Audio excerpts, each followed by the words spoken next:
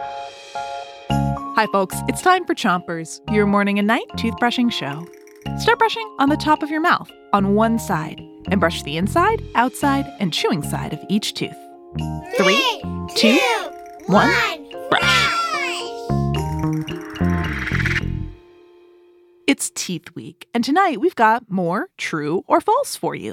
I'll say something, and if you think it's true, give us a thumbs up. If you think it's false, give us a thumbs down. Here's your first one. Giraffes only have bottom teeth. So is that true or false? Do giraffes only have bottom teeth?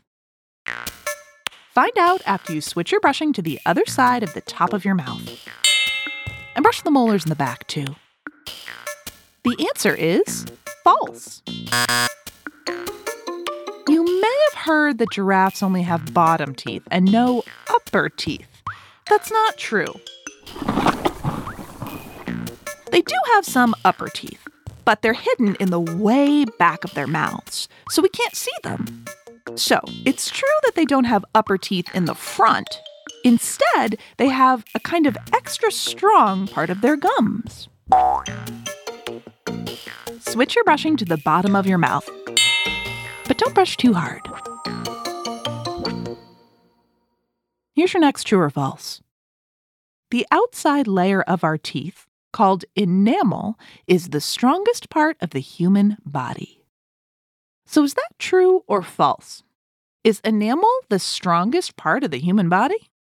The answer is true. Switch your brushing to the other side of the bottom of your mouth. And brush your front teeth too. The outside layer of our teeth, or enamel, is the strongest part of the human body. Enamel's mostly made of minerals. That's what makes it so strong. And that's good, because the role of enamel is to protect your teeth from things like plaque, acidic chemicals, or even food that's too hard, ouch, too hot, or too cold. When you brush your teeth, you help your enamel stay strong and ready to fight.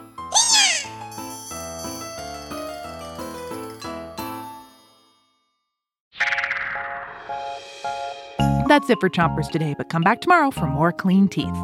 Until then, 3, 2, 1, spit! Chompers is a production of Gimlet Media.